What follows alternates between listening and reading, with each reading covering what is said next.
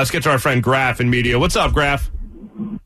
Guys, hey, I buddy. just wanted to first say you guys did a great job yesterday. I know it was a rough one, but the fact is that as white men, in today's society, it's incredibly difficult to empathize with the African American community because the truth is, I have no idea what it's like to get in my car and feel like I'm automatically, in some fashion, a criminal in a sense, right? And that's part of the issue, is that there's a criminality to just being a black person in America.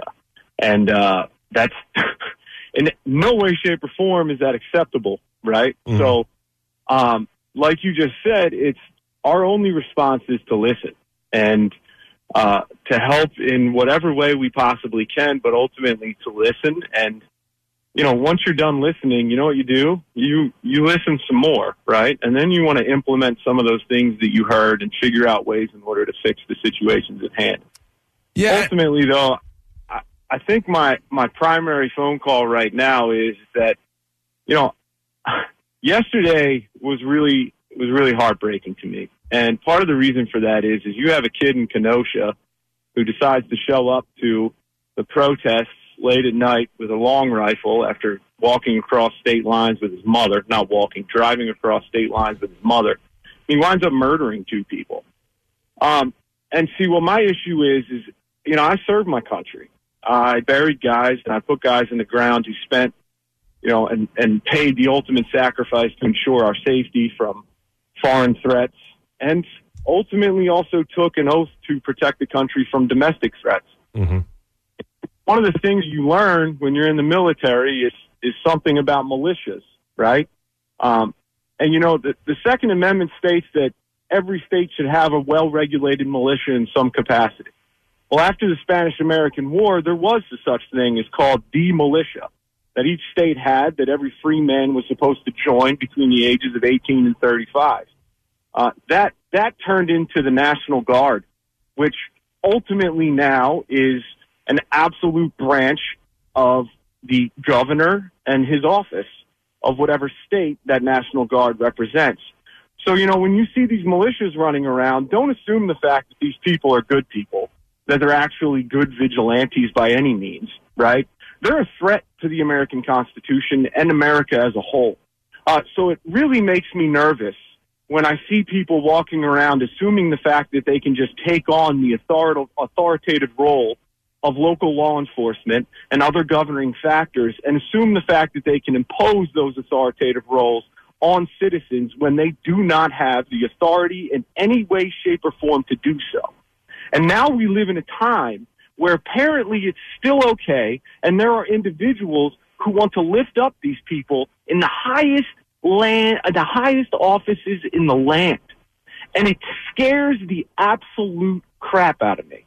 Because not only do we have to deal with black people being taken advantage of and killed by our local PDs, but now we have to worry about militias and these individuals who feel empowered to take up arms against people they have no authority over.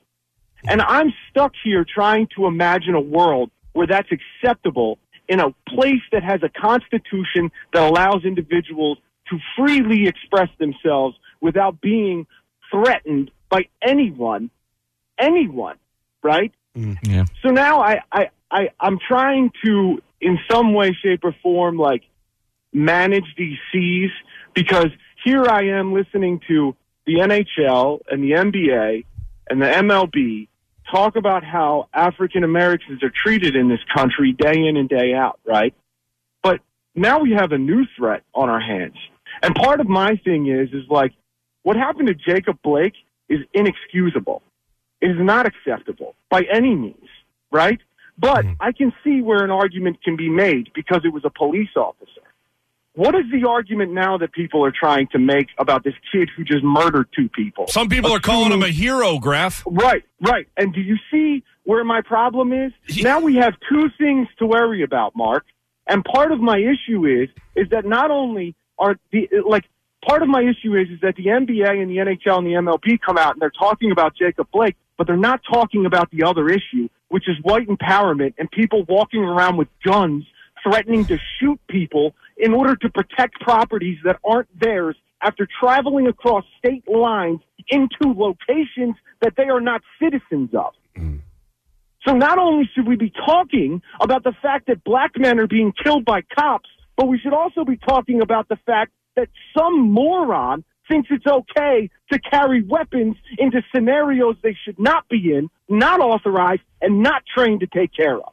Graf, I'm livid. Graf, is there any doubt in your mind that if Kyle Rittenhouse was black, he would have at least been ordered he would have been dead or shot? The second he showed up with that gun and pointed it at somebody. Mm-hmm. And that is the absurdity of it all. That's the thing that was so upsetting about the George Floyd situation is that it was so blatantly obvious what was happening was wrong. Almost 9 minutes of kneeling on a man's neck. This is so blatantly obvious that right after the Blake situation, the Jacob Blake situation, you have this white kid going through at 17 years old with an AR-15 through a crowd of people being chased down. And then after he shoots and kills 2 people and shoots another person, he walks right by police officers. Walks by police and goes home, Mark. And goes home and sleeps in his own bed.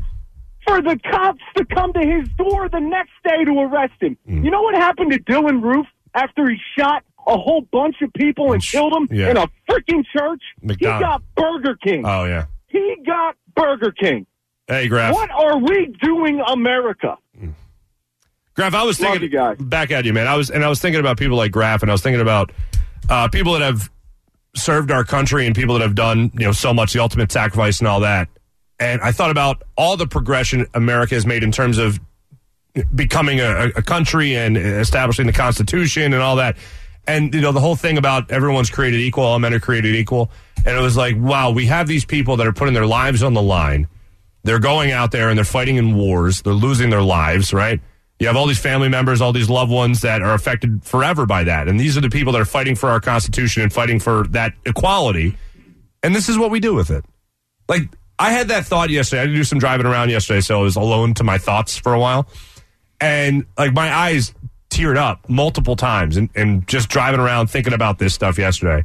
And that's one of the things that made me tear up the most was the idea of people going out there like Graf, people going out there like servicemen that are putting their lives on the line or losing their lives so that we can defend our Constitution, which is supposed to say all men are created equal. So that seems like a failure to me. Yeah, just the sound of Graf's voice and the frustration that he says, it's basically, I came home to this. That's what Graf's saying. Right. I served. I'm trying to make things better. I buried friends. What Graf has been, Graf is such an interesting guy, and I remember a few months ago, he was to me, I was like, God, he's in a dark place. I worry about him. And I reached out to him, I'm like, dude, you all right? But he's so caring for this country and served for it and put his life on the line for it. And again, saw friends die, buried friends. And he's sitting back watching this and saying, seriously, I fought for this?